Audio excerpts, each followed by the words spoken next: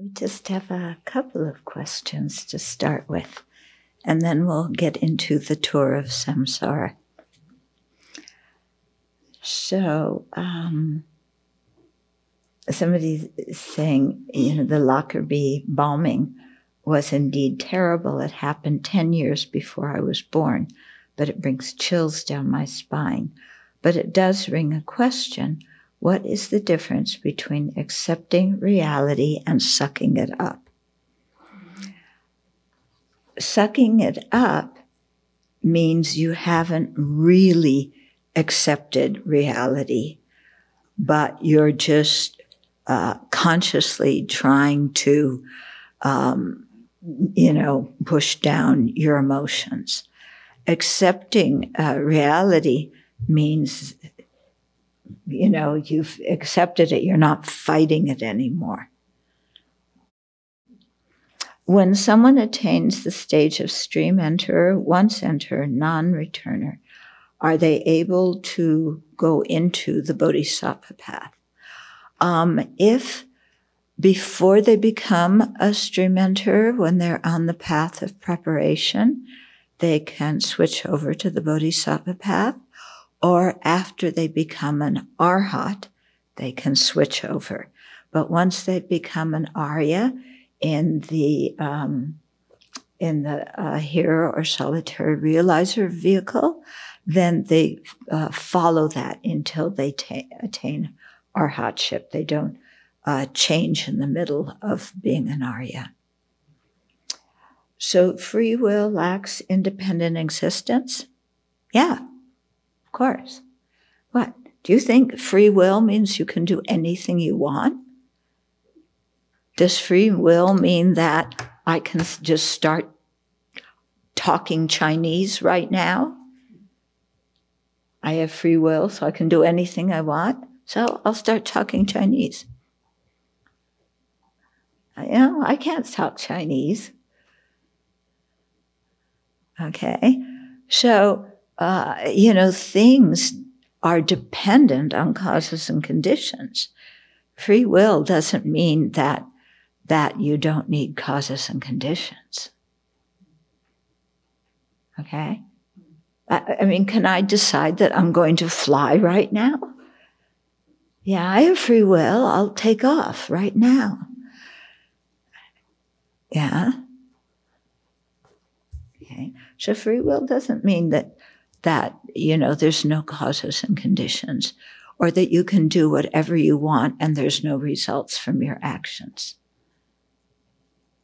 Causality always exists, at least on the conventional level. Okay, now our tour of the realms of existence in samsara. So, I wish I had pictures of it. If you have the full drawing of the Wheel of Life, it has pictures.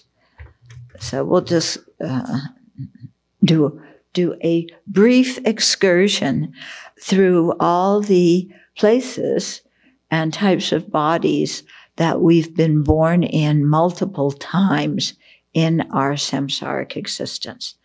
So they say that all of us have gone up and down in samsara, been born as everything. We've done everything except practice the Dharma.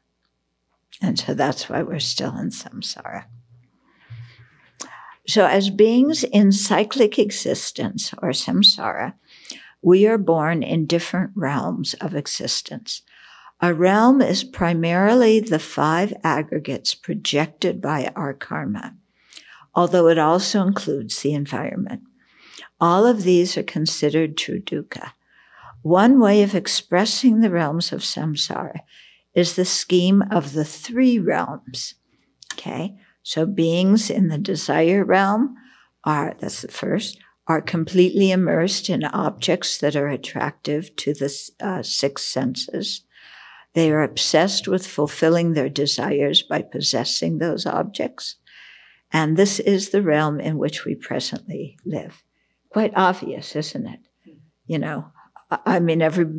Our life, everybody's life around us is completely involved with the external world, and how we relate to it, if we like what we see and hear and smell and taste and touch and think about, or if we don't like those things and we're trying to control what's happening on the outside so that we experience happiness and not pain, and is completely addicted to objects of the senses. Then the second realm is the form realm, and it comprises beings who have attained the 4 levels of single-pointed concentration or meditative stabilization. So these 4 levels are called the 4 dhyanas in Sanskrit, or 4 jhanas in Pali.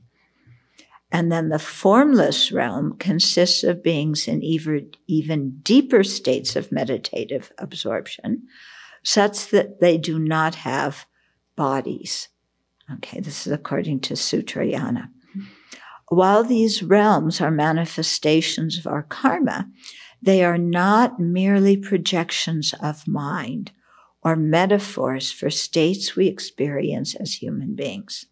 When we are born in a realm, it appears as real to us as our present human life and environment appears to us now. So when some people have difficulty accepting these different realms, sometimes teachers will explain it as like states of mind, okay? And you can see that different mental states, when they become so strong, they would create your environment. But the realms are not just mental states. They are the place too where we are born. And they appear real to you, okay? So it's not just like, oh, I'm dreaming and I know I'm dreaming. Yeah. I mean, if you're born as an animal or an insect, that's your reality in that life, okay? You're not sitting there thinking, oh, now I finally know that, yes, human beings can be reborn as stink bugs. You're not thinking that. You're a stink bug. And all that occupies your mind are what those bugs think about. Okay? That's your reality. So sentient beings in samsara can be subdivided into 6 classes. So the 3 realms is one way. The 6 classes are another way. From the highest to the lowest, they are the devas, also called gods or celestial beings. And here, all the devas are grouped together as one class. So there's desire realm devas, form realm devas, and formless realm devas. Those 3 are very different, but they're grouped together as one because they're all called devas. Okay. The second of the 6 realms are the asuras, or the anti-gods. Okay. So they're kind of like the devas, but they're the lower class ones. So they're very jealous of the devas, and they fight with them constantly. Okay. Then the third class is human beings. We know that one. And there's other types of human beings besides the ones on our planet. Then the hungry ghosts. Yeah. And that's the 4th. Then the 5th is animals, although sometimes those 2 are reversed. And animals is listed as the 4th, and hungry ghosts as the 2nd. No, animals are listed as the 3rd, and hungry ghosts is the 2nd. And then hell beings. Okay. So sometimes the devas and asuras are considered as one, in which case then there's 5 classes of samsaric beings. Okay, then another way to divide this, is the 3 realms can be expanded into 33 classes of beings, or also called planes of existence. Yeah, and there's different ways sometimes of dividing these 33 or different ways of talking about the different realms. So this is the one pretty much used in the Pali tradition. Okay, so these planes of existence. So the big, group, or the big, we could call the realm is the formless realm. Okay, so starting from the highest of this formless realm, you have the peak of samsara, which is also called neither discrimination nor non-discrimination. And so those beings are in very different, deep states of samadhi, so much so that they really don't even discriminate or not discriminate, okay? Then the one below that is called nothingness, or the base of nothingness, and their object of meditation is nothingness, okay? Then the one below that is infinite consciousness, so their object of meditation is like seeing consciousness as infinite. And the one below that is called infinite space, and their object of meditation is seeing space as infinite. Okay, so these three are, if you want to be spaced out, this is where you want to be born. Okay, you are so much into your infinite everything and you're single pointed on it that becomes your whole existence, okay? So you're free from gross suffering, which is nice. But you can't sit and think about the Dharma in that mental state. Okay, ordinary beings are born in these four realms of the four levels of or four planes of the formless realm due to invariable karma. That is, in the immediate preceding life, they attain the corresponding level of meditative absorption. Okay, so let's say they were a human being in the immediately preceding life. They meditated, they developed serenity. They went through the four dhyanas, and then they went into these four, and as high as they got in their meditation, then it's called invariable karma, because once you get to that plane of existence in your meditation, you are born in that same plane of samsara. So it doesn't vary. If you arrive at that level of concentration, you get born in that realm or level. You don't get born higher or lower or anywhere else. Okay, so it's a kind of meritorious or virtuous karma, but it directs you exactly to the level of meditation that you attained as a human being. So lacking a coarse body, these beings have only the four mental aggregates. So they're free of this kind of thing, which is nice, yeah? They remain in deep states of meditative absorption for eons, experiencing no coarse suffering at all. So for some people, this is where they want to be reborn, because it's just, you're free of coarse suffering. You're in your meditative equipoise. You don't have to relate to these troublesome sentient beings, okay, because you're just zoned out, okay. So these four meditative absorptions are distinguished based on the mental factor of discrimination that accompanies them, which becomes increasingly subtle, culminating in the peak of samsara. These states are so subtle and blissful that some meditators confuse them with liberation. However, when the karma for these rebirths is exhausted, these beings take rebirth in the desire realm again, usually as hell beings, hungry ghosts, or animals. So they were way up there in samsara, but they haven't realized emptiness. the emptiness of inherent existence. They haven't purified all the karmic imprints or seeds to be reborn in the lower realms. So as long as the karma to be reborn in these meditative absorptions hasn't run out, they're born there. But as soon as that karma runs out, as they say, whatever goes up comes down. And the karmas that they created in previous lives to be born in the lower realms ripens, and that's where they're born.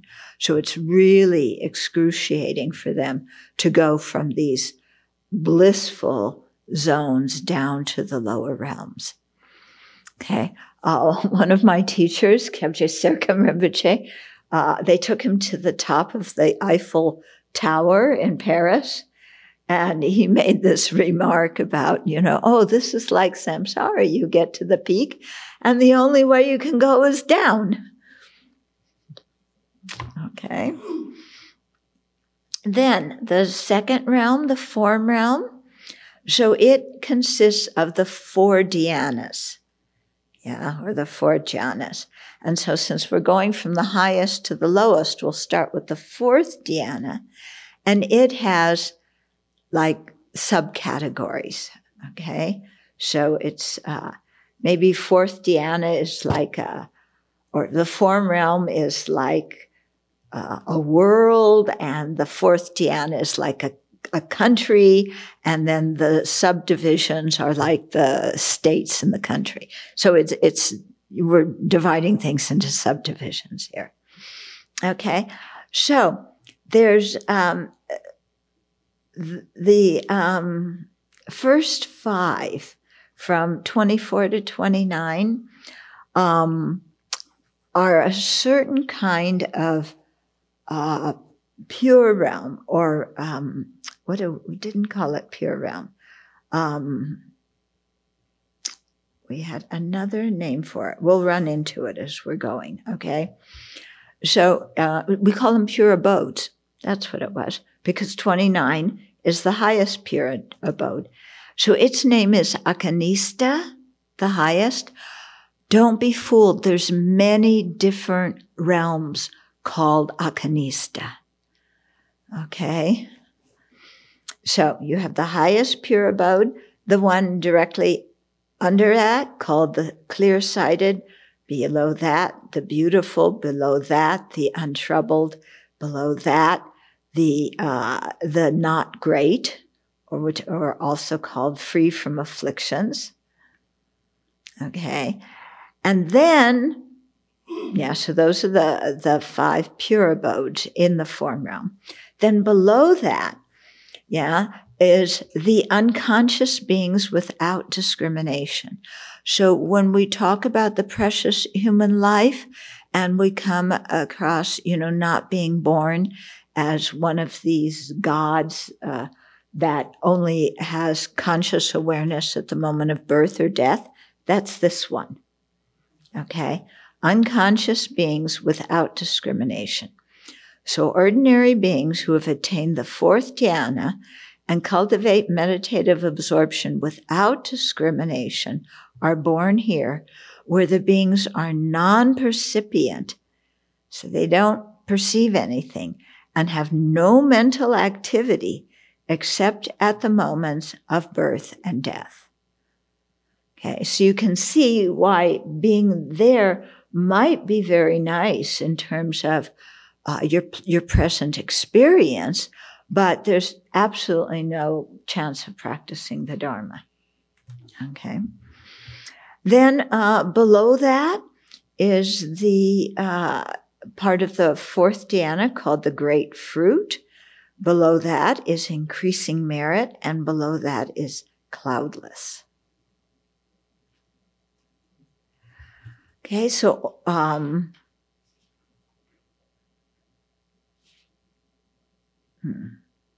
okay, so that's that.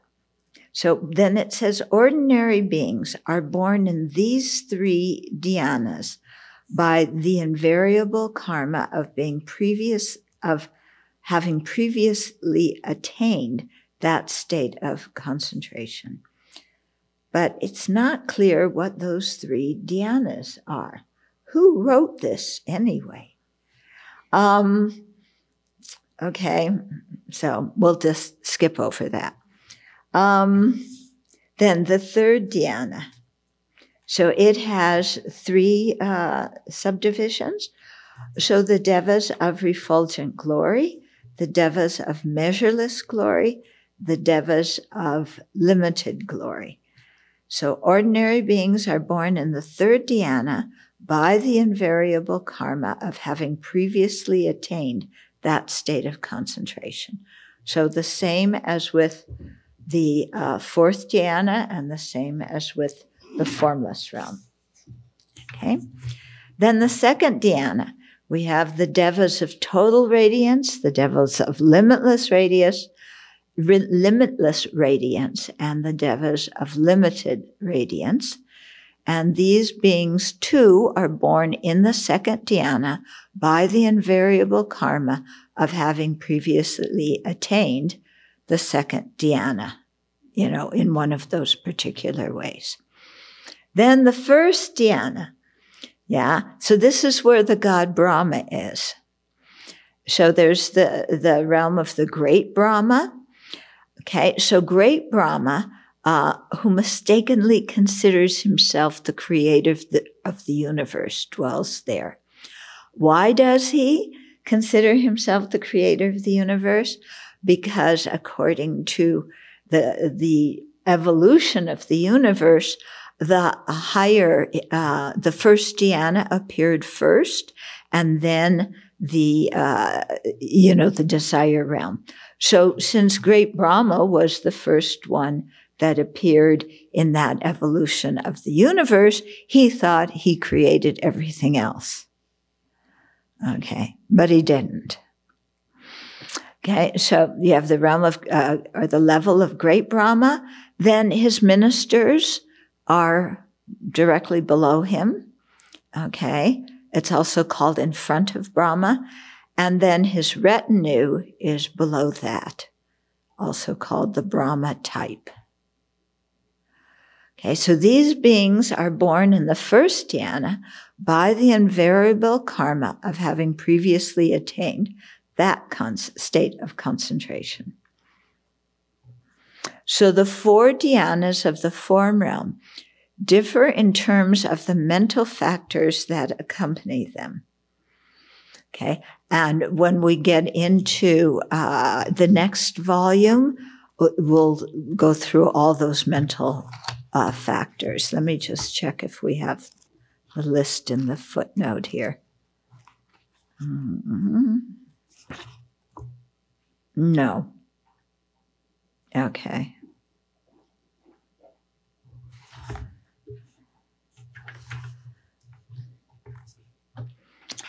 Okay. So the 4 dhyanas of the form realm differ in terms of the mental factors that accompany them. The 4 formless absorptions, okay, differ in terms of their object.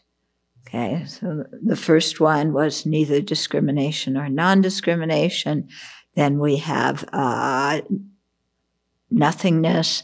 Then we have limitless consciousness. And then below that, limitless space or infinite space. Okay. So that has to do with what their object of meditation is.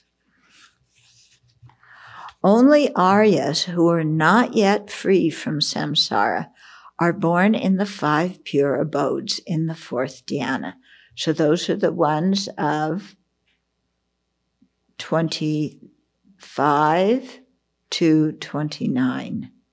Okay? So those 5 abodes. Although after non-returners become arhats, they dwell there, usually in the highest pure abode, until attaining the final nirvana, when they attain nirvana without remainder. So the cause for rebirth in those pure realms, in those pure abodes, is the cultivation of alternating concentrations. So this also comes in the next volume. So this is a practice done by Aryas, which first involves entering into an unpolluted fourth dhyana, that level of mind, of concentration. Then a polluted dhyana, okay, one that's polluted by ignorance. So these are Aryas, okay? They'll go into an unpolluted mental state, then into a polluted mental state, followed by another unpolluted mental dhyana, okay? So they alternate like this, yeah? So this is extremely difficult to do. And the number of times a yogi can go back and forth between unpolluted and polluted dhyanas determines which pure abode he or she will be born in. So can you imagine your concentration is so strong that you can be in an unpolluted state and then control your mind so well that you go to a polluted state and then pull it out of that to go back to an unpolluted state. And you can do this very quickly many times. Incredible, when you think about it, what is possible to do with the mind. Yeah. Okay, so Aryas who have attained liberation do these meditations to distance themselves from afflictions even more and to experience bliss in this life. Okay. Shravakas who are non-returners. Okay, so we had the ones that the non-returners who become arhats, who dwell in the fourth dhyana, yeah, and they do that by the alternating. That's how they get there. Then the ones who are who are non-returners, who haven't attained arhatship, they take rebirth in the 5 pure abodes to experience the specific bliss of the pure abodes. Arya solitary realizers are not born there because they pray in their last life to be born where there is no Buddha. Okay, so they're born, that's why they're called solitary realizers. They attain arhatship in a place and time where the Buddha hasn't descended and taught the Dharma. Okay. So we have the Shravakas who are non-returners, five pure abodes. The Arya solitary realizers are not born there. The Arhats who have attained arhatship in just that life, going from non-returner to arhatship, they're born in those 5. Okay. Then Arya Bodhisattvas are born in the pure abodes to benefit the Shravaka Arhats, thereby encouraging them to enter the Bodhisattva path after they arise from their blissful meditation in nirvana. So the Shravakas, by that time they're already stream enters, once returners, non-returners. They can't switch over to the Bodhisattva path. They're too involved. Once you start on that Arya path, you go through to the end. But the Bodhisattvas can appear there and relate to them and encourage them to enter the Bodhisattva path after they've attained arhatship and can arise from that blissful nirvana. I think it must be very difficult to get through to those particular Shravakas. Okay, so it has to be a bodhisattva who has a lot of patience, yeah, to get through to them. So the 5 pure abodes. So you notice the bodhisattvas don't get born there, because of the pleasure of that state of concentration. Their only reason for birth there is if they're able to help the beings there. So the 5 pure abodes are samsaric realms, Okay, they're in the form realm. Yeah, they're samsaric realms. They differ from both the Nirmanakaya or emanation body pure lands, such as Amitabha Buddha's pure land of Sukhavati and Akshobhya Buddha's pure land of Abhirati. Yeah, they differ from those, and they also differ from the enjoyment body pure lands, which are not samsaric realms.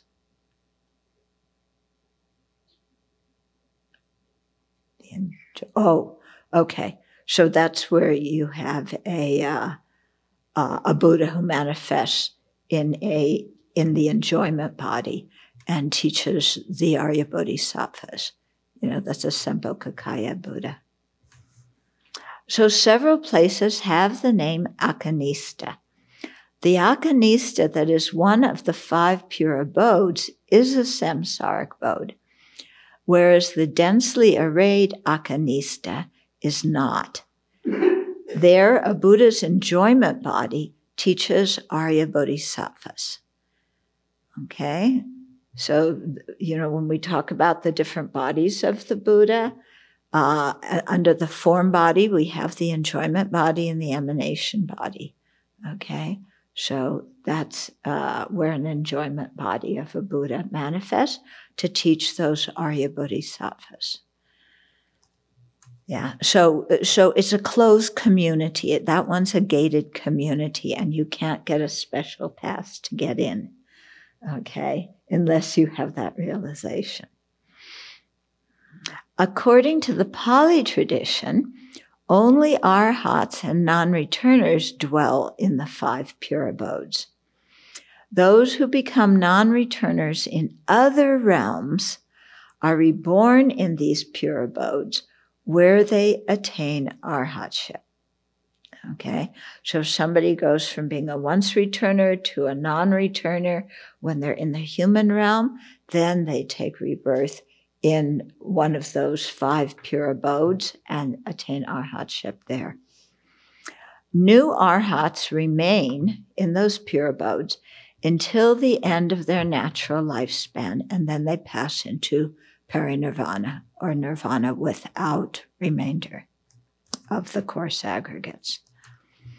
According to the treasury of knowledge, the beings in the form realm lack the sense of smell and taste. Sounds like they have COVID, okay? But I don't think so. While they have some sensual desire for sights and sounds, it is very weak. Beings with strong desire are born in the desire realm. But the beings, these devas in the form realm, they do not eat or sleep, nor do they have sexual desire, because they do not have sexual organs in that realm. Okay. Their bodies are subtle forms made of the 4 elements. Yeah, not gross bodies, but they're still made of the subtle 4 elements. And their basic state of consciousness is samadhi, although they do emerge from it and interact with each other. And so these, many of these gods are the ones after the Buddha attained awakening, when he was wondering, is anybody in the world going to understand what I attained? Are they going to think I'm crazy? So these are the gods, some of these and some desire realm gods too, went, and they were the ones who went, bowed to the Buddha and requested him to give teachings. Yeah. And then they said, there are some beings who have little dust in their eyes. Go and, please teach them. And so the Buddha did. So the form and formless realms are collectively known as the higher realms, due to the refined states of mind of the beings born in them. Beings are born in these realms by attaining various degrees of meditative absorption. For example, when they were human meditators. So all of these meditative absorptions can be attained by human beings as well, in which case it is said that the person the person is in the desire realm because of being a human being, but they have a form realm sphere of consciousness because their mind has attained the level of meditation that is the same as the mind of these beings in the form realm. Okay? So their body, it said the person, and here it's what the person is imputed mostly in terms of the body. So they're a human being, and you can see them walk down the street if they come out of their samadhi. But while they're in that concentration, they have a sphere of consciousness of the form realm, because that's how deep their state of concentration is. Okay. Then the third realm is the desire realm. And so here we also have 6 different classes of beings. Okay. So that we have the desire realm devas, and there's 6 types of them. Okay. So from the highest to the lowest. Okay. The highest is the controllers of others' emanations, devas. So they enjoy sense pleasures that others create for them. Okay? So this is your lazy way of having sense pleasures. Yeah, others create them for them. So Mara, the personification of delusion and desire, dwells here. Okay, so there's different ways to talk of Mara, but one way is as this kind of deva or god. Yeah, that's in the highest desire realm desire realm that is, so absorbed in desire, kind of like Cupid in a way, and just infects everybody with desire. So Mara is always coming to disturb people who practice the Dharma, by saying, hey there, why are you sitting in pretzel position with your legs crossed? You could be enjoying, this kind of super delight, sense pleasure, or, there's a self, somebody's meditating on selflessness, and Mara appears and says, oh, there's a self, just kind of relax, stop your meditation.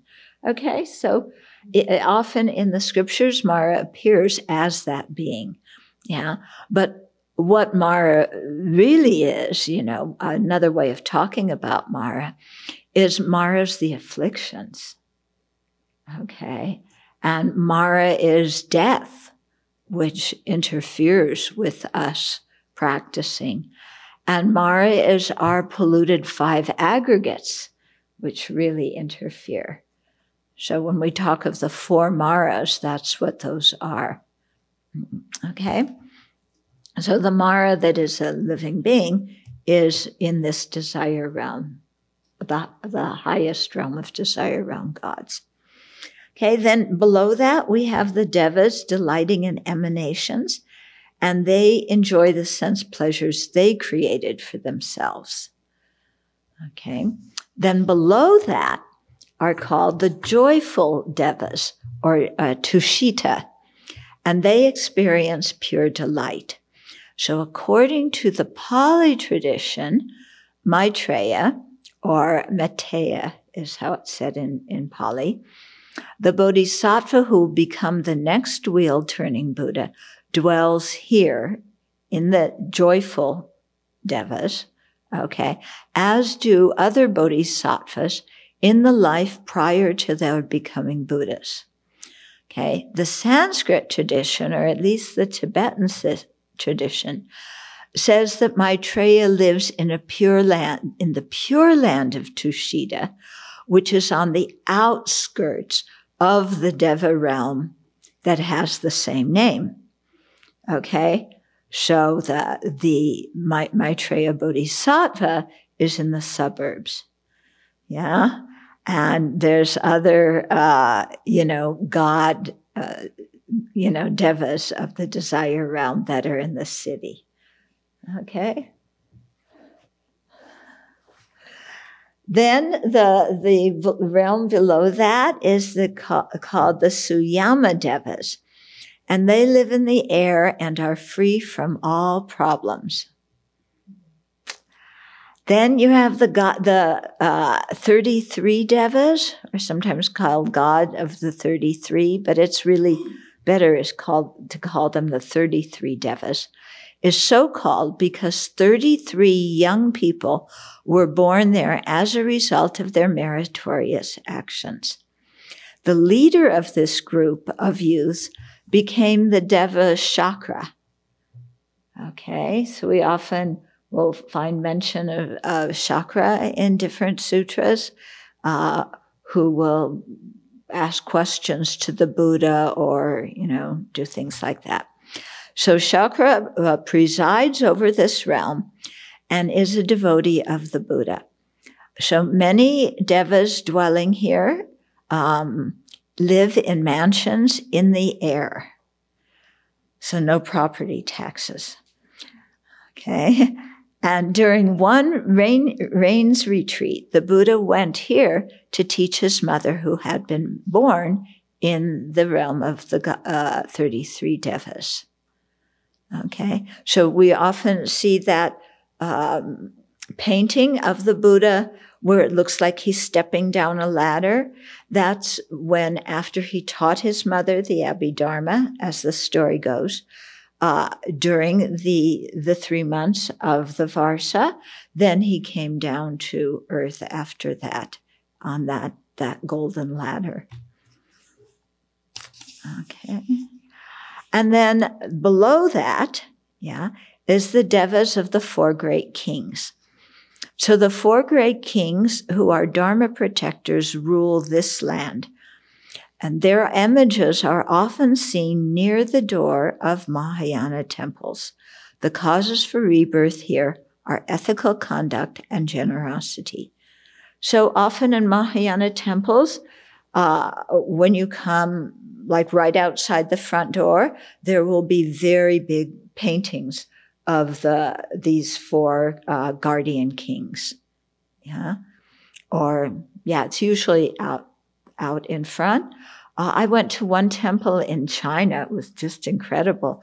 The 4 guardians were inside, but they were absolutely enormous. I mean, like as tall as the height of this room, each one standing in a separate direction. Okay, so when we do Varsa and we request Vaitupusa, Vaitupusa, Pusa means bodhisattva, so he's a bodhisattva. I'm not sure what realm he dwells in. Okay. Sorry. Okay. Then there's other desire realm beings that we hear, that are talked about. Okay. So below the desire realm gods, so remember we have the form realm gods, the formless realm gods, the form realm gods, the desire realm gods. Now, there's other desire realm beings that are not gods. So the highest of those are the anti-gods, sometimes called the demigods, or just asuras. So asanga, and like I said before, these are the ones, they live right next to the god realm, and they fight with the gods all the time because the root of the fruit trees are in the anti-god, the demigod realm. But the branches where the fruit grows are over the border, and they're in the god realm. So the gods pick the fruit, the demigods don't get them. So, they're not on very good terms. So there's a lot of fighting there. So it just shows that even you're born as some kind of desire realm God, it isn't going to be hunky-dory. Okay, so Asanga includes the Asuras in the Deva realm and says that they experience great sense pleasure even though they suffer from jealousy and constant battles with higher devas. Okay, so it's like, well, you can think of some things that go on in this country, and it's like that. Okay, so one sutra, the Smritipastana Sutra, puts them, the Asuras, with the hungry ghosts and the animals. Okay, so we have some things in the footnotes just to review. So Treasury of Dharma explains why the realm of the 33 devas is so called. Yeah, there are 8 wealth gods, 11 wrathful gods, 12 sun gods, and the 2 young sons of Ashvini. Due to their being these 33 principal gods, that realm is so called. Or alternatively, due to there being 33 residences of the gods, such as excellent Dharma, the meeting place of the gods, and so forth, it is so called. Okay, so that's explaining the name of the realm of the 33 devas. And then here, the Pali sutras do not speak of Asuras as a separate realm, as they're often spoken of in the Mahayana. Okay, but the Pali consider them as having an unfortunate rebirth. Okay, they mention Asuras who are neighbors of the Devas in the land of the 33, but often fight with them. Some Pali commentators say the Asuras are in the hungry ghost realm. Okay, so they still live, next door to the gods of the 33, but it's considered an unfortunate realm because they're cheated out of what they think is theirs, and so they're constantly fighting. So then the next lower realm are the human beings, and they have the necessary balance of happiness and suffering that is conducive for Dharma practice. Yeah, so we have enough happiness that we're not in constant states of misery that make practicing Dharma impossible. Yeah, we have enough happiness for that, but not so much happiness that we become, just addicted to our happiness and our bliss and ignore the Dharma. Okay, so you need kind of that right balance of suffering to remind us we're in samsara, and happiness so that we have the mental and physical space to practice. So that's why the human realm is said to be so good for Dharma practice. So even though the desire realm gods and the form and formless realm gods are considered higher planes of existence, in terms of their ability to practice the Dharma, the human realm is actually the best one. Okay. Aside from, I would say, the non-returners who are already in the pure abodes. Okay, so the primary cause for rebirth as a human being is ethical conduct. But note, not all human beings have precious human lives. You have to have all 18 conditions for that. Then below that is the animals, and they suffer from hunger and thirst, from being enslaved by human beings and being eaten by others. Okay, so sometimes we look at pets and we say, oh, ignorance is bliss. The kitties just sleep all day. They don't have to worry about this and that and the other thing. But no good for practicing the Dharma. Okay? No good at all. And they have a fortunate animal rebirth. Most animals are not that fortunate. Yeah, they're beasts of labor. They're killed for their furs, for their skin, for their meat. Okay. Then below them is the hungry ghosts, or the pretas, and they suffer from constant hunger and thirst that is never satisfied. So they're kind of like our mind when it's totally overwhelmed by craving, and you run here and there looking for something to satisfy your craving. But whenever the hungry ghosts, they get close to water, the water turns to pus and blood, and they can't drink it. They get close to food, and their mouths are very small, so they can't get the food in their mouth, or even they get some in, their neck is so thin the food won't go down. Even the food perchance goes into their stomach, it burns. And, they have incredible stomach pain. Okay. And then the lowest is the hell beings, or naraks, and they experience great physical pain due to heat, cold, and torture. Worse than waterboarding. Okay. So unethical actions and wrong views are the primary cause for rebirth as a hungry ghost, animal, or hell being. Stinginess is especially affiliated with rebirth as a hungry ghost, while violent activities are associated with rebirth in the hells. And with animals, confusion, being spaced out. So rebirth in any of the 6 realms is not eternal.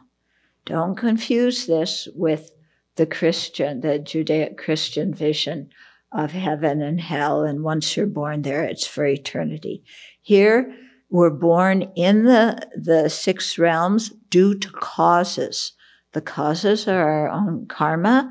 When that karmic energy is exhausted, that rebirth ends, and a different karma ripens, and we are projected into a different realm. So none of these things are permanent. You don't always go up when you take one rebirth after another. You can go up and down like a yo-yo, okay? Worse than a yo-yo. Okay, so rebirth in any of the 6 realms is not eternal. When the karma causing that rebirth is exhausted, the being is born in another realm. None of the realms are rewards or punishments. Repeat, none of the realms are rewards or punishments. So don't project a theistic view on the different rebirths. Nobody is sending you to one rebirth or another. Okay, you are not rewarded for your virtue. You are not punished for your non-virtue. It's just a system of cause and effect. You plant daisies, you plant daisy seeds, you get daisies. You plant chili peppers seeds, you get chili peppers. It's just cause and effect. No one is sending you anywhere. No one is directing this system. If there were somebody directing this system, giving rewards and punishments, then we could complain against that person. Okay? But there's no one doing it.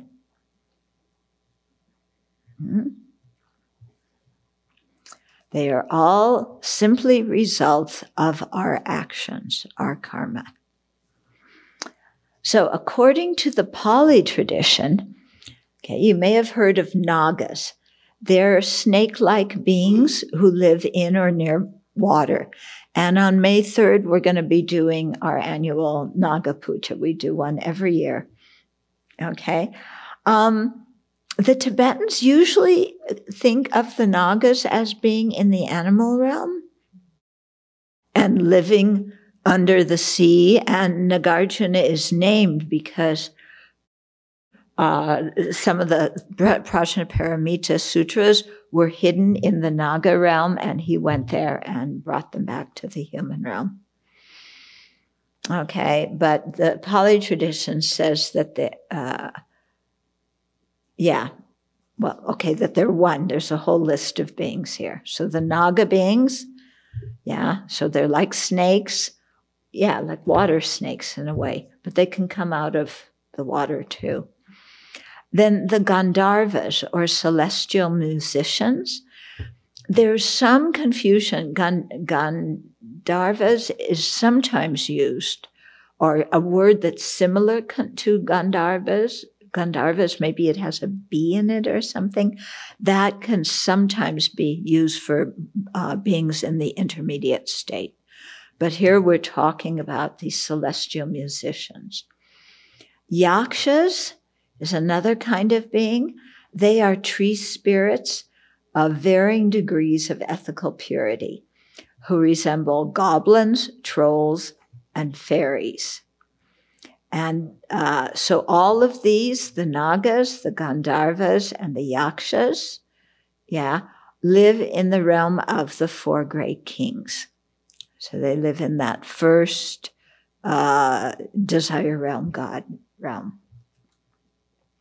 But they can interact with human beings, just as the four great kings can interact and like that. So the treasury of knowledge, this is Vasubandhu, says that some yakshas are in the Deva realm and some are in the hungry ghost realm. Okay, so different scriptures have different locations for the yakshas. When you do some tantric practices, you make offerings to different types of beings. Some of them are the yakshas, the nagas. Okay, there's many other ones that you do. The crazy makers, the forgetful makers. We're coming up to some of those. Okay. So Gandharvas are included with the Devas because they are musicians of the Devas. This is according to Treasury of Knowledge. Then there's the Garudas. So these huge birds, when you see the, I don't know what you call it. It's not the Buddha's aura, but there's like a mantelpiece or something, horseshoe shape behind the Buddha. At the top of that, you'll see a Garuda. Okay? And so they're kind of, they're seen as like one of the most powerful birds, kind of like an eagle. Okay? And the Kimnaras. So we have a new sense. The Garudas, who are large birds. The Kimnaras, who are beings who are half human and half horse. We have something similar in Western. How do you say it? Centaur? Centaur. Okay. Well, those guys. Okay. So half human, half horse. And the Nagas, so the Garudas, the Kimnaras, and the Nagas are included among animals, according to Vasubandhu. The Pishakas, who are a class of demons. The Umada are the crazy makers. The Aspamara are the forgetful makers. And the Matrikas, a type of wicked demon, they are all included in the hungry ghosts. So some hungry ghosts suffer from hunger and thirst, and some are these beings who they can be quite malicious, so they have a lot of suffering in their lives. Having a malicious mind is is really a state of suffering. Okay. So the pishacha, unmada, and the apasmara and matrikas. Okay, so these realms are actual realms of rebirth. We can get an idea of life in them by comparing them to some experiences that occur in the human realm. Okay, but they are not beings in the human realm.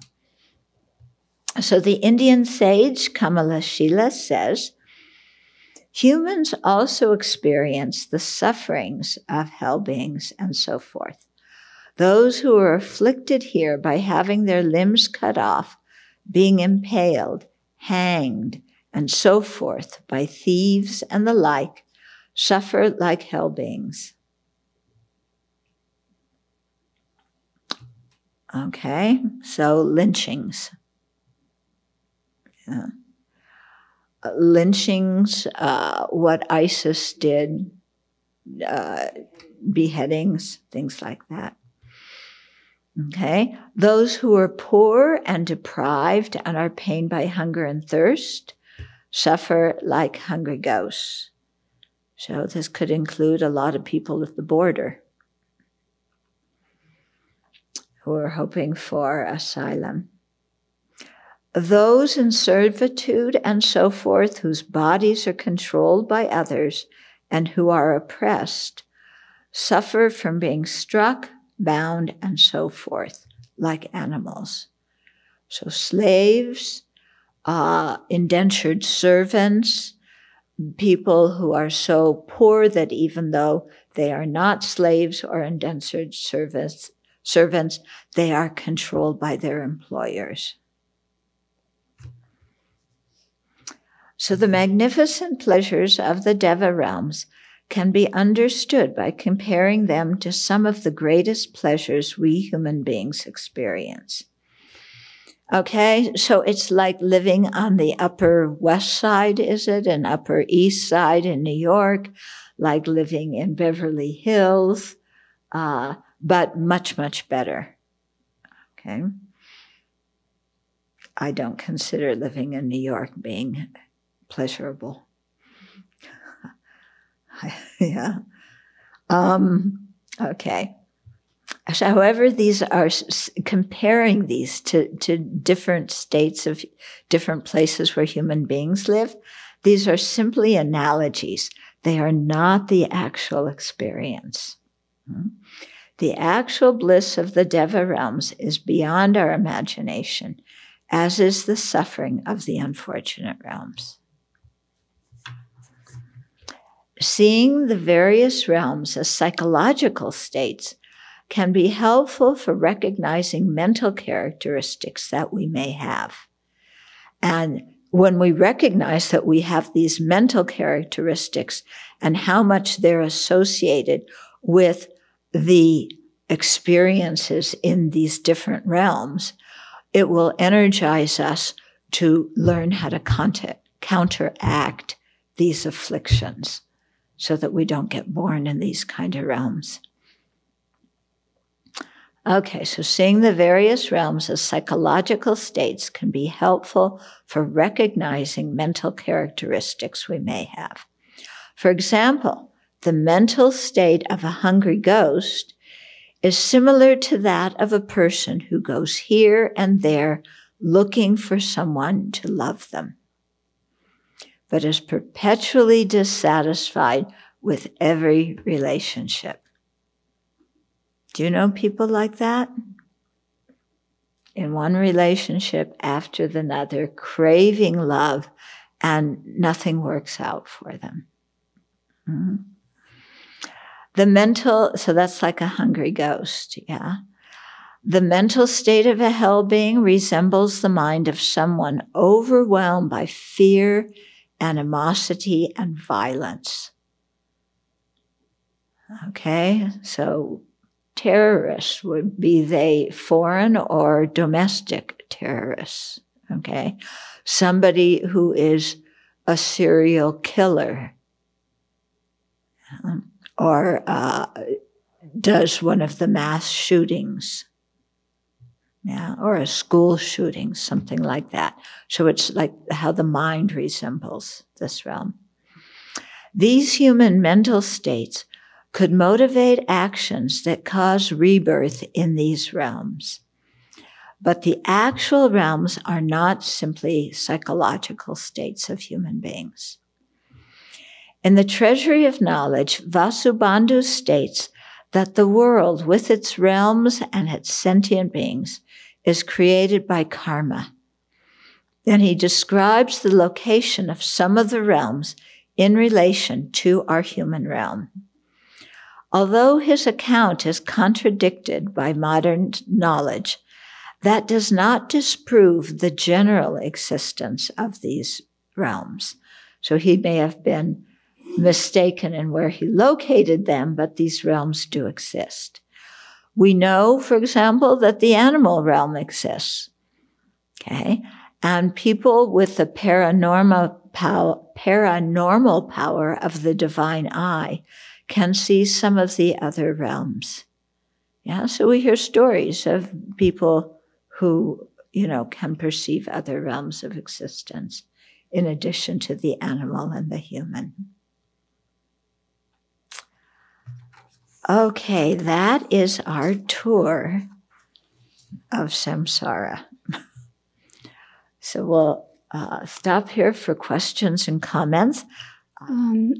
When we meditate upon the Brahma Viharas, according to the Pali tradition, so the result of that will be rebirth in the first dhyana. Mm-hmm. Okay, unless we have... But there you're seeing, they're called Brahma Viharas, not just because you meditate on love, compassion, joy, and equanimity, but you attain serenity and that level of jhana with that as your meditation object. Yes. Okay. So it's not just kind of regular meditation on those. Can I ask something else? Mm-hmm. Actually, I have a number of questions, but I can. So we are doing the prayer, for animals to be reborn in 33 realms. Why do we not pray to be born in a human realm, to have a precious human rebirth? Why is that? You can pray for them to be born in the human realm. Nothing wrong with that. Sure, but we do every morning this special prayer. What special prayer? Where we bless our food.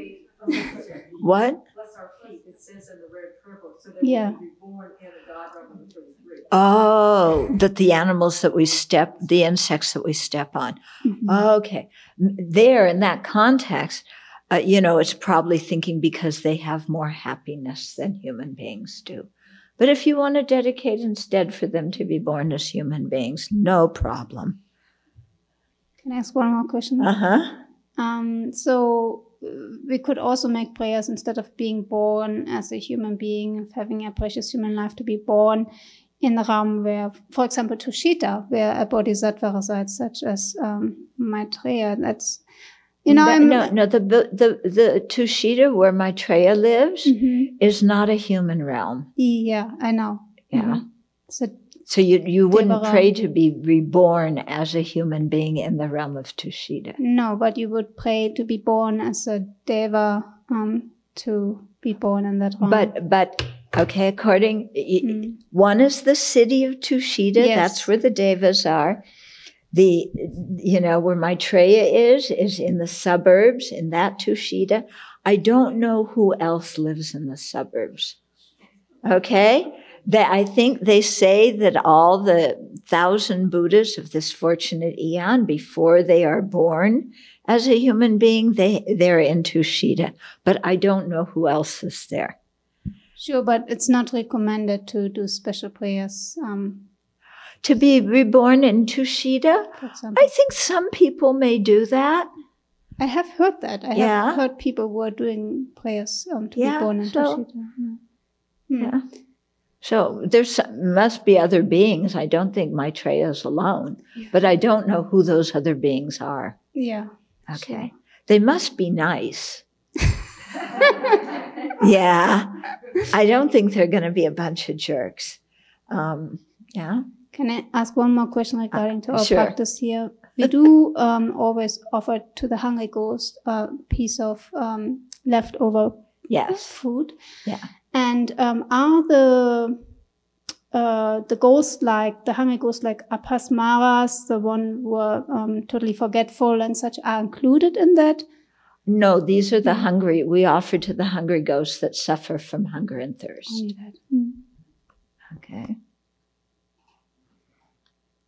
And, in the Tibetan tradition, we, usually they use rice to make it, or, we often use bread, so something that has the imprints of your fingers, and you say the mantra, which allows the hungry ghost to see it as food and eat it. Right. We're talking about the different mental states that resemble the different realms. Yeah. On the top of page 47, and one of them says overwhelmed by fear, animosity, and violence for the hell readings. Mm-hmm. What is fear in that context? Fear is when you're panicked and you're terrified and your mind is just, you're afraid of the worst case scenario. Yeah. It's like always daydreaming about the worst case. It would be like that, but much worse than what human beings generate in their mind. But you can see people who are human beings who have a lot of fear. They're so miserable. Amplified in the... Yeah. Okay. And then the other one for the gods of the 33, it says that they're young people. Does that mean that they died as babies, or what does it mean? That there must be some story about 33 youths who did something, and that's why they were born there, but I don't know the story. Maybe you can Google it and find out. So often they say desire realm gods, they're too engrossed with pleasure to practice Dharma, right? Mm-hmm. But in sutras, they talk about how devas were surrounding Buddha and listening to teaching. Mm-hmm. So that's one. And the other thing is realm of the devas of 4 great kings and realm of the 33 devas sounds like a decent place to practice Dharma. They what? Sounds like a good place to practice Dharma. Yeah. So I didn't say those beings never practice Dharma or can't practice Dharma. It's just, it's harder for them, And you have devas and different spirits like in the forest and everything.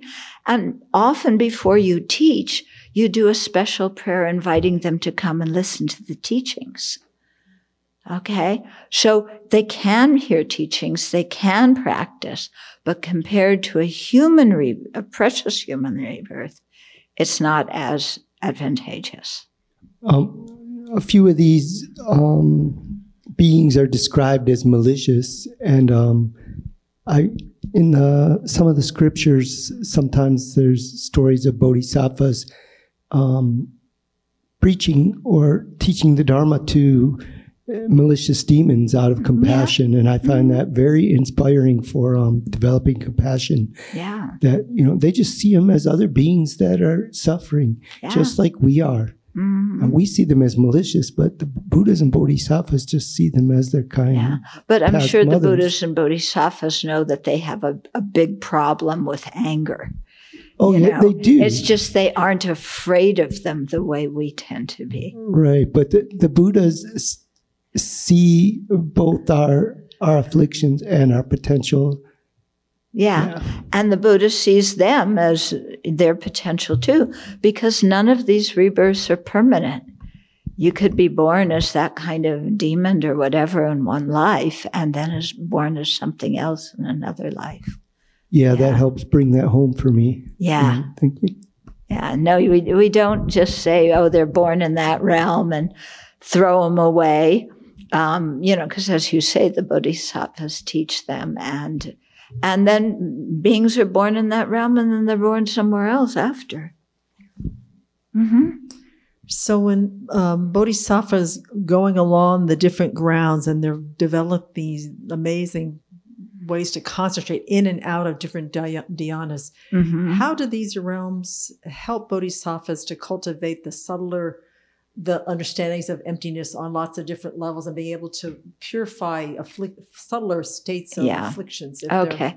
So they usually say for bodhisattvas to attain the path of seeing, they do that in the context of the fourth dhyana, that somehow that level of concentration is deep enough, but not too deep to really keep your mind on emptiness for a long period of time. And the bodhicitta motivation that's so strong in them would prevent them to ever getting into even thinking about hanging out in these places for all the wrong reasons, like self nirvana or self peace. Yeah. That's why our teachers teach us the bodhicitta from the very beginning, even though our bodhicitta is, the most fabricated kind there can be, probably. But the purpose is to put those seeds in our mind so that as we progress, we have in mind, I want to generate bodhicitta, I want to become a Buddha. And so if you hear that again and again and again and again, you're likely in future rebirths to follow that kind of path. So this is why so much is about planting seeds in the mind stream. When you have an aspiration of bodhicitta, does that mean we don't want to be born on the higher realms? Because it sounds difficult to develop bodhicitta in the higher realms. Well, I just explained that to realize path of seeing, as that bodhisattva, you need the fourth dhyana concentration, but you don't want to be reborn there. Okay? It's better to be a human being. I think that some of the gods in different dhyanas, they may be able to attain different realizations. I can't remember exactly how it goes. So it's not just human beings who can get the realizations, but it's easier as a human being. Other levels of beings can get certain realizations, but again, I can't remember what. So if you read the Abhidharma, then you can find out. There's more. Okay. Could you elaborate on how Pure Land differs from the God realm of the 33? If someone passes away in Pure Land, where does that person get reborn? So which Pure Land are they talking about? They just said Pure Land, not a specific. I'm not sure what they mean by Pure Land. Okay. Yeah, so I really can't answer that if I don't know specifically. Right. And then one more. Okay, this will be the last question. It sounds like the gods in the realm of the 33 devas exist there permanently. If not, when they are born elsewhere, do other beings take their place as, there's a fixed number of gods in that realm? Yeah, I assume so. Okay. Yeah. Oh, yeah, the God realm, you live there for a long time, but I'm sure when you get reborn, somebody else takes over your job, Oh, they said they were asking about the Pure Land of Sukhavati. You don't die from the Pure Land of Sukhavati. Okay, you don't die there. They say that some people say you attain Buddhahood there. Some people say that you have to again come to the human realm and practice Tantra for your very last life. So there's different views on that. Okay. So let's dedicate.